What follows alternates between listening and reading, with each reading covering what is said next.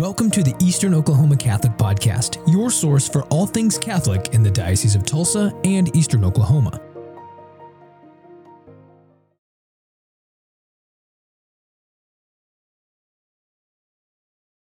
A reading from the Acts of the Apostles.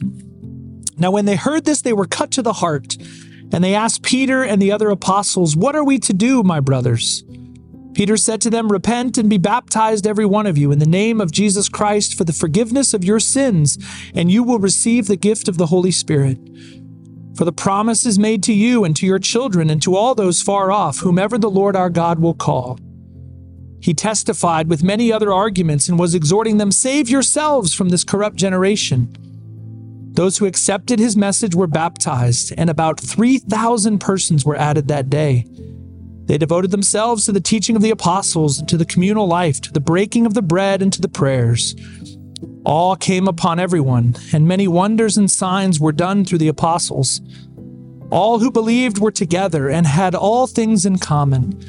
They would sell their property and possessions and divide them among all according to each one's needs.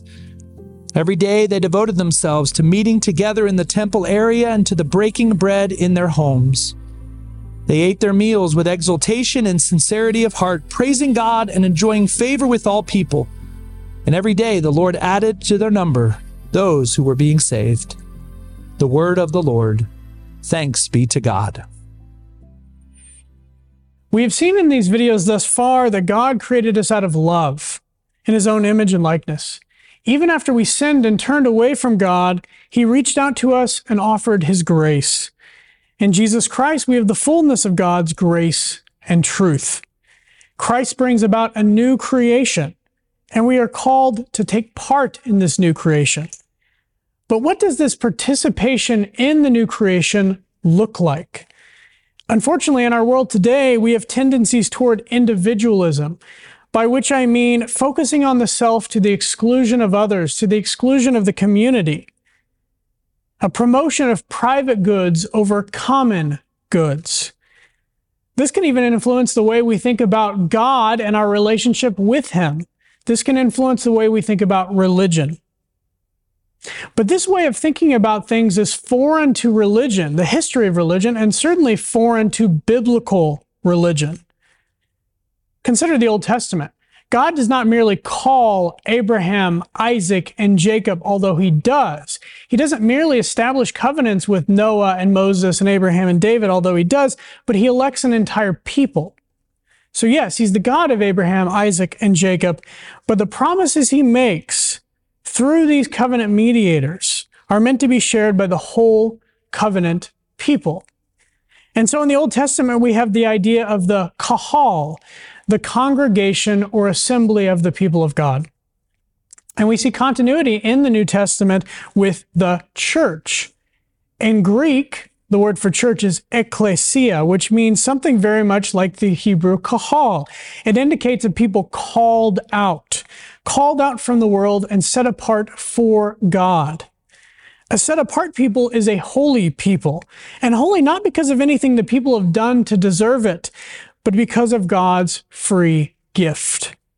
And so Jesus comes not only to save individual souls, although he does, but to found a church established on Peter and the apostles, a congregation of the faithful that will remain until the end of time, preaching the gospel and celebrating the life-giving sacraments until Christ comes again in glory.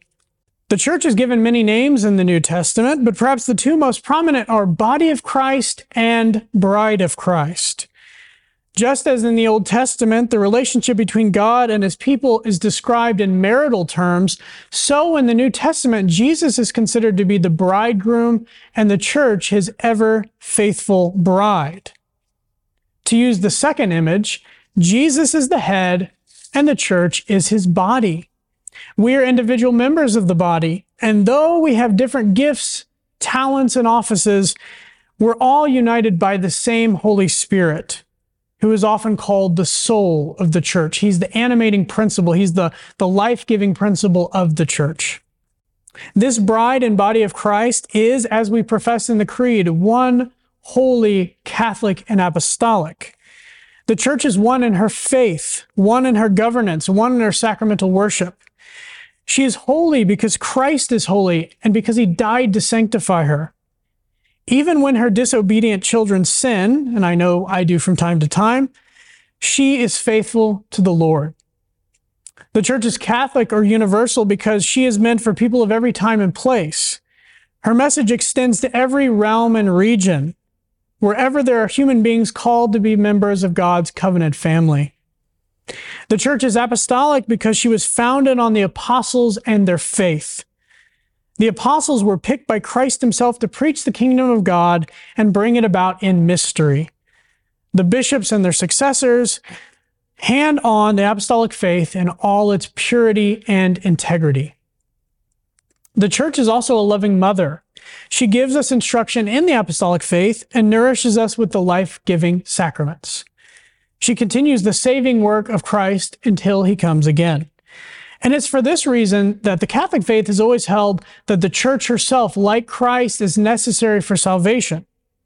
The fathers of the church will say things like, one cannot have God as father who does not have the church for a mother. Now, some may not know about Christ or about his church, or know that they are together as bride and groom, head and body, the way of salvation, in which case they may be excused. But for those of us who know that Jesus has established the church for our salvation, we need to remain in her bosom. We need to hold fast to her and persevere in the life of grace and charity. And I think we can take as our model the example of the early Christians, especially as they're described in the Acts of the Apostles. They were on fire with love of Christ and were everywhere preaching his death and resurrection.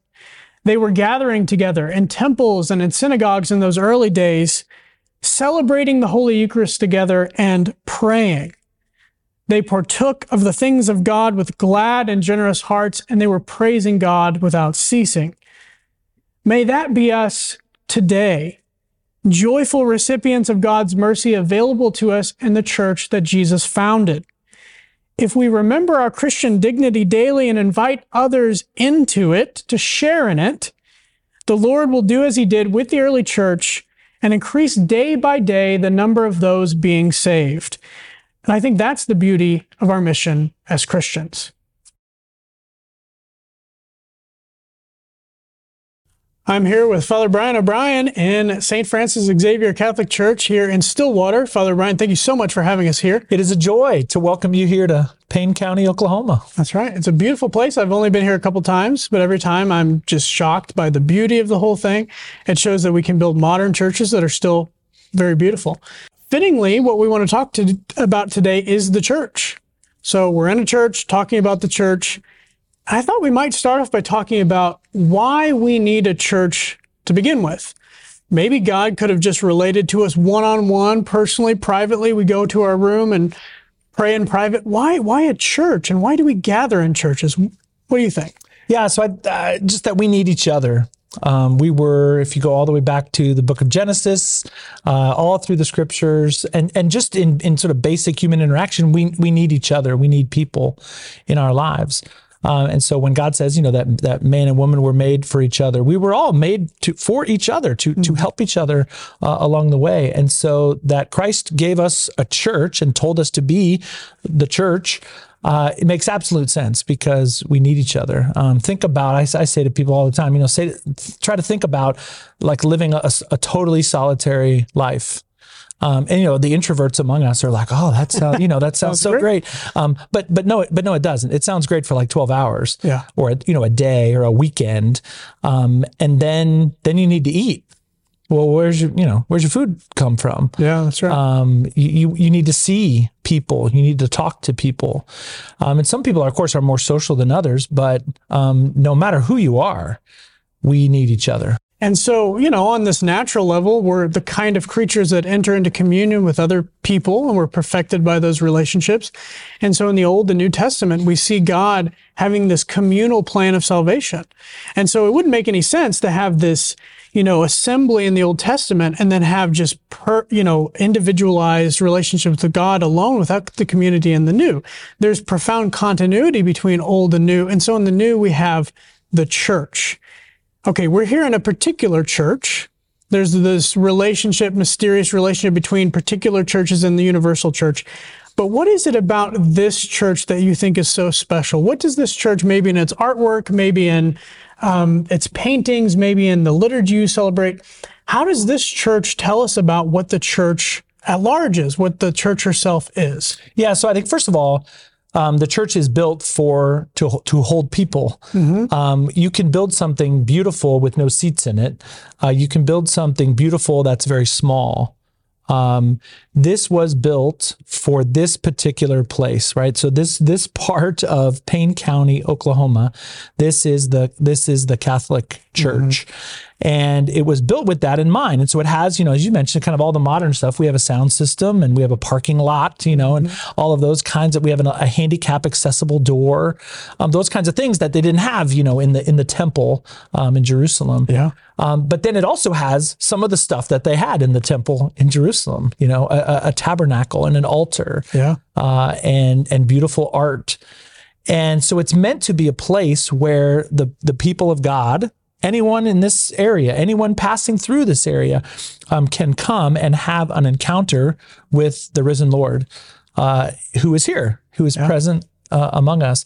And so it was built for people, because the other part of this church, we have all of this, and then we have kind of down the hall, we have, a place to gather. We have bathrooms, we have a preschool, we have a youth center, we have an office, all of the other things that we need in order to make all of this run and be possible. So when we talk about the church, you've been mentioning this is a community, it's a communion, it's a gathering of people worshiping God. When does the church really begin? When is she born? When does she come on the scene in salvation history? Maybe we could talk about that, because she's existed for 2,000 years. So where do we point at as the place where the church really kind of makes her entrance into the world? Sure. The way I remember this is it was actually the worst homily I ever heard in a Catholic church. Now, that's really saying Don't something. say who it is, It was one of my classmates in seminary. Okay. I'll leave him out, his name out. But he was giving actually kind of a fake homily of we were in a practice class, and he was giving a homily for Pentecost. Okay. Right. So Pentecost was it was like the birthday of the church. Anyway, this guy gets up and he starts his homily by singing "Happy Birthday" to the Catholic Church, and we were all just like, "This is the dumbest thing I've ever seen." But dang it, I remember it.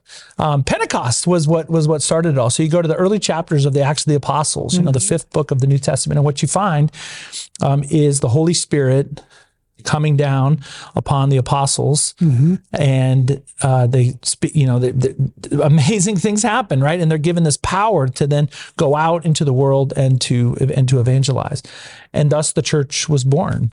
Yeah. And we try to live that out here in this particular place, and in places like this all over the world.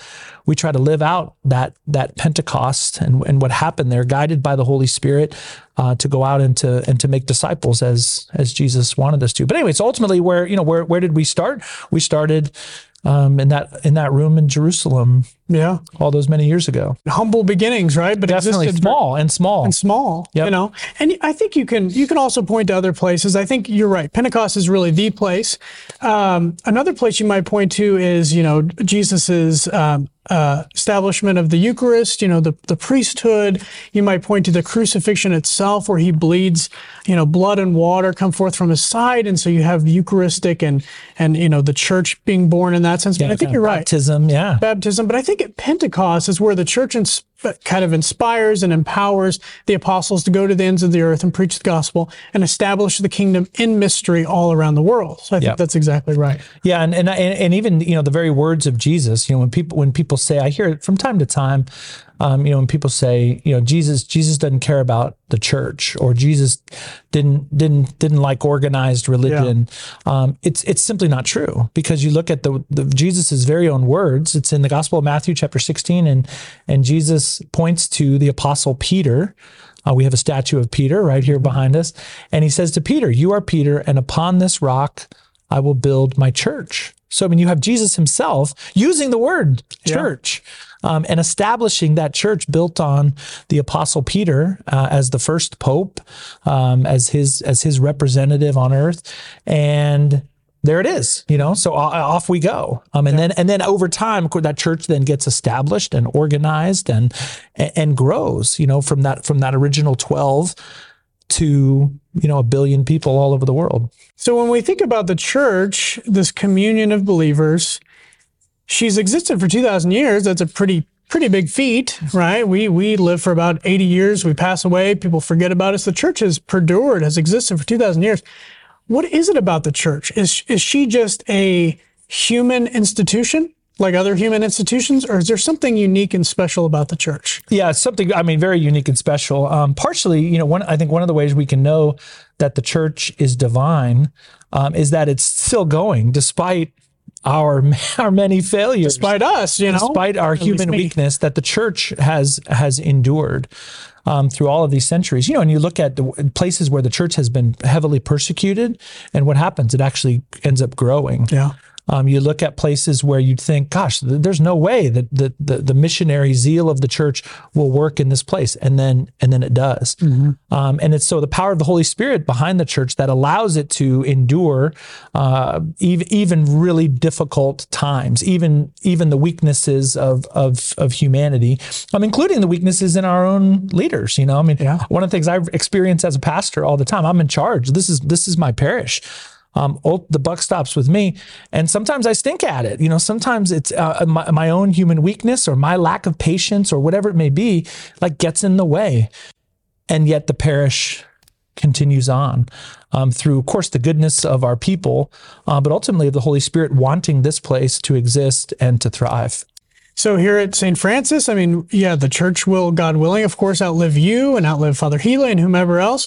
But the church herself, established by Christ, the universal church, is going to exist till the end of time. And that's hard for us to grasp, I think, because we think of things, the United States has only been around for 300 years, nations crumble, but the church remains. And that's it takes faith to believe that, that the Holy Spirit will continue to guide the church.